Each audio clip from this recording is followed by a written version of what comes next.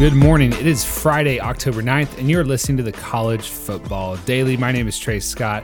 It's also possible you're listening to us on Saturday, whatever day you choose to do your college football preview research. Today, just spoiler alert, I'm only going to be talking about one game and really one theme. There are a lot of great games on Saturday. You might even dub it Separation Saturday because Tennessee and Georgia in the SEC East and Clemson, Miami, and the ACC, Alabama versus Ole Miss. That game got moved to Saturday night because of Hurricane Delta. You got A&M versus Florida. Got a lot of good football. We covered a lot of those storylines this week on the College Football Daily.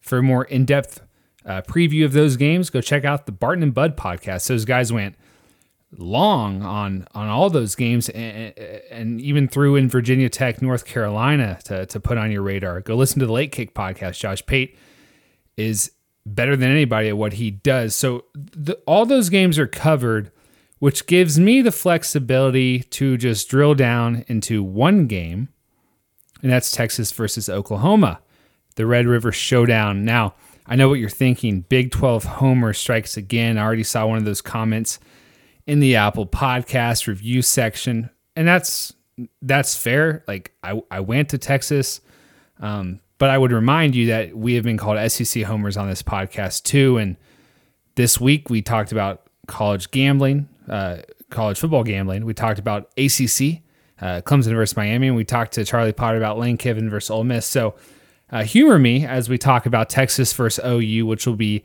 at 11 o'clock on Fox. This game is the best thing in college football because of the crowd. 50-50 split down the 50-yard line, burnt orange on one side, crimson and cream on the other. This year it won't be the same thing at the Cotton Bowl. Fans are still allowed to come, but it's only 25% capacity, and the Cotton Bowl is located inside the Texas State Fair in downtown Dallas between two teams who are both 4 hours apart from Dallas, two teams who hate each other. And the interesting thing about this game is that neither of these teams are going to be as good as they wanted to be. Oklahoma's 1-2 and 0-2 in the Big 12. They haven't lost 3 straight in the conference since the John Blake era, which was before Bob Stoops, which was before Lincoln Riley. Texas is 2-1, probably should be 1-2 after needing to come back down 15 versus Texas Tech with 3 minutes left in week 2. The loser of this game is going to be absolutely miserable for probably the rest of the season because both of these teams entered the year with college football playoff aspirations. And like you might already be able to throw out the college football playoff because the Big 12 is that bad. For Oklahoma, they probably don't even have a chance of getting back to the Big 12 title game, which pits 1 and 2 teams in the conference against each other in Dallas at Jerry World. Texas, if it loses this game and goes to 1-2 in the conference, it's going to be in the same boat. So it's an absolute grudge match between two teams who don't like each other, two coaches who do not like each other, and they're constantly compared to one another. So far, Lincoln Riley has had far and away more success than Tom Herman. Lincoln Riley is in no danger of losing his job, and wouldn't change if Oklahoma didn't win another game this season. Tom Herman, on the other hand, entered 2020 as maybe the poster child of the hot seat, him or Clay Helton, for the 2020 season.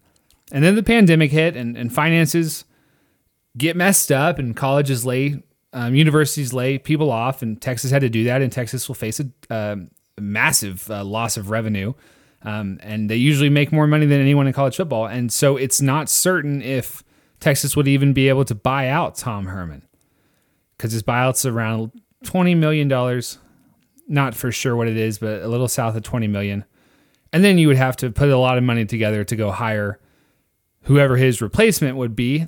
And if you read Texas fans on the message boards at Horns 24/7, there are 3 guys. It's either Urban Meyer, it's either Pete Carroll, which is not happening, or it's Kyle Shanahan, the San Francisco 49ers coach who used to play receiver at Texas, and that's not happening either. So Texas fans really need Tom Herman to win on Saturday. Tom Herman really needs to win on Saturday. Can he do it?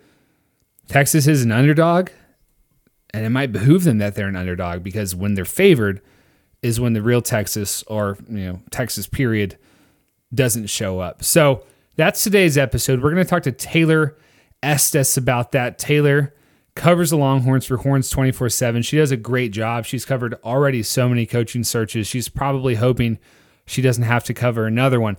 Although I will say, if Tom Herman can't win another big game this year and Urban Meyer wants to come to Austin, then Taylor, I'm sorry, but we're going to volunteer you to cover one more coaching search. So we're going to take a quick break, and then we're going to talk to Taylor about a very angsty Red River showdown.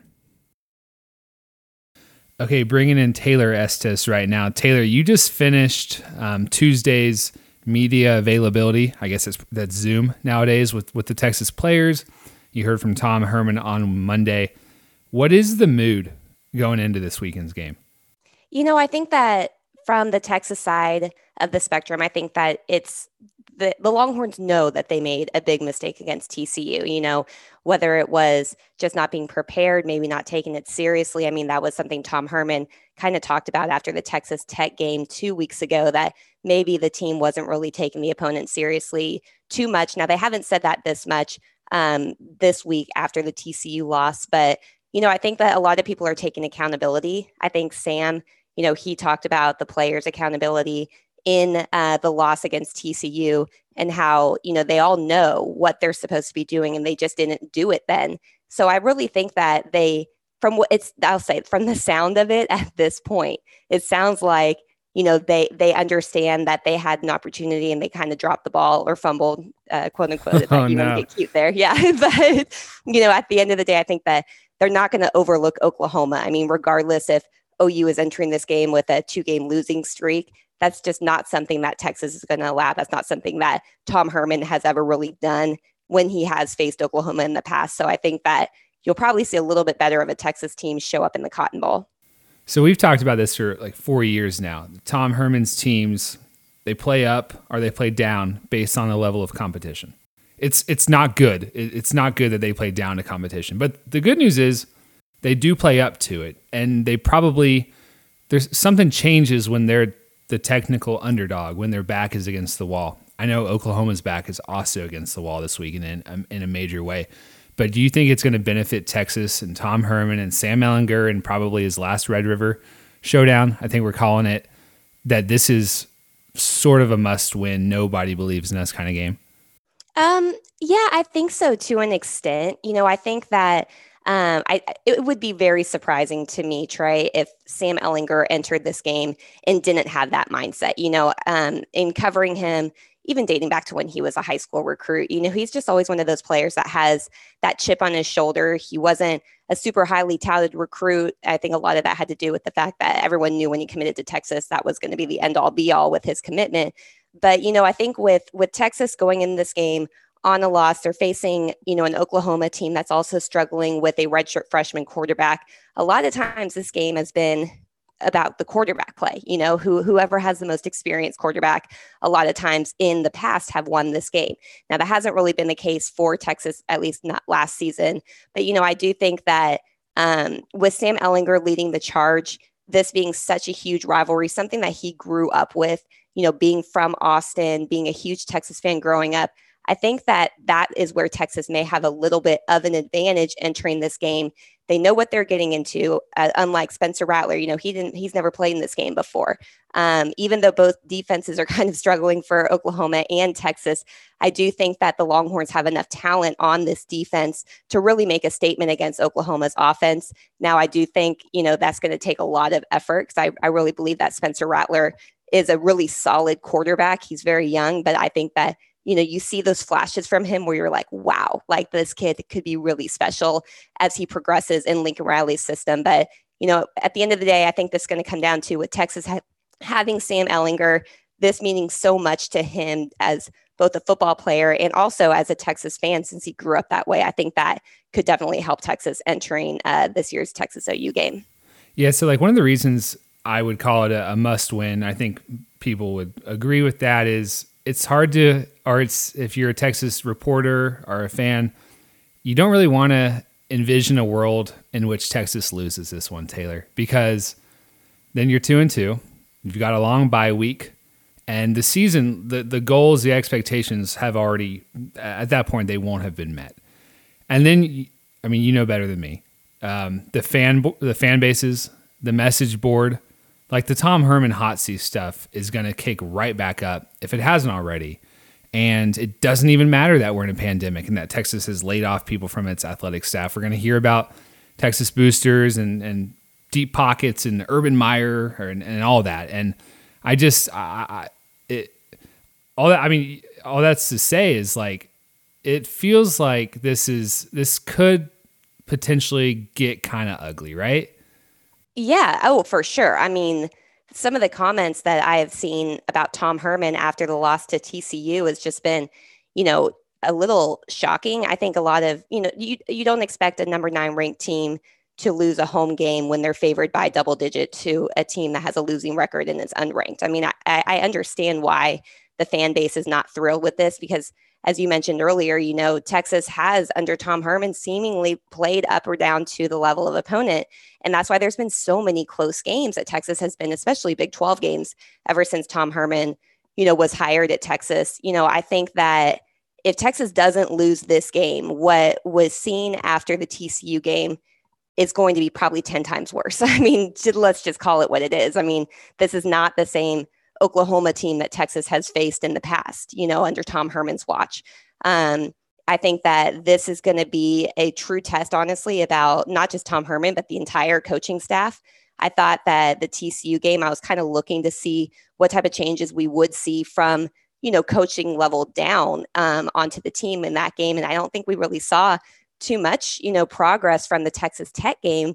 I guess a few less missed tackles against TCU than they had against Texas Tech. But still, I think that if Texas goes out and lays an egg against Oklahoma, an Oklahoma team that's 1-2 on the year with a redshirt freshman quarterback, first time he's playing in this game, Texas fans will be out with their pitchforks. I mean, seriously, I think that it would be illogical to expect anything less, especially with Texas facing a quote unquote down OU team so far to start the year.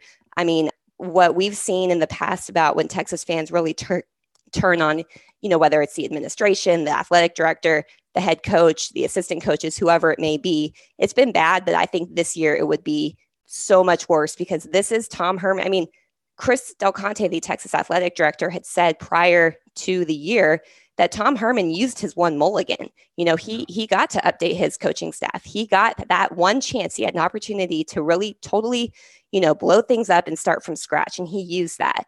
And if Texas enters this Oklahoma game, when they have a winning record where OU has a losing record, and if they lay an egg, I think that it's going to get really, really ugly. And the hot seat talk for sure is going to ramp up even more than it is right now. Yeah, we don't like anything more in Austin than hot seat talk. And you've covered that. You covered the end of the Mac Brown era. You covered the quick Charlie Strong era. I think looking back on it, lessons can be learned from both of those. Applying that to whatever is going to happen with Tom Herman, should Texas lose and should this Texas season be anything less than 7-3, financials, we got to take them into account because that buyout, something I think a little bit south of $20 million in a pandemic era, like. Texas fans will have their pitchforks out because that's what they do on message boards. That's what any message board fan is going to do. Do you think, though, logically, Taylor, it would make sense after a bad season for Chris Del Conte, the Texas AD, to just pull the plug on this? No, probably not. Unless if Texas were to, finish with a 500 record, you can maybe kind of understand that a little bit. But as you had mentioned, the athletic department is already struggling a little bit financially just because of the pandemic. They're not able to make anywhere near as much this football season than they have in years past with the, limited fan capacity, the limited number of season ticket holders that did actually go through and purchase their season tickets and, give the donation that's required to become a season ticket holder. So I think that all is going to play a role. And some Texas fans may not even want to hear that, but it's still a business. As much as people don't want to call college athletics a business, it's 100% a business. And, it's difficult, I think, in a pandemic type of climate to really understand or, kind of logically think it's a good idea to just pay almost a $20 million buyout for a coach that had a down year. And if, I do think though, however, in saying that, if Texas were to finish mediocre, not showing much improvement, I think Tom Herman will have another year to prove himself. However, I can't imagine how much that hot seat talk is going to ramp up next offseason leading up to the 2021 season. I think it would take a lot for Texas to part ways with Tom Herman after the 2020 season. However, if Texas doesn't honestly play for a Big 12 championship this year, I really think that hot seat talk is going to be so ramped up from basically January 1st up until season kickoff for 2021. Yeah, I think it's very fair to say that Saturday could really define, or in part define, Tom Herman's career at Texas. Taylor, thank you so much for joining us. Thanks so much for having me on, Trey. All right. Talk to you later.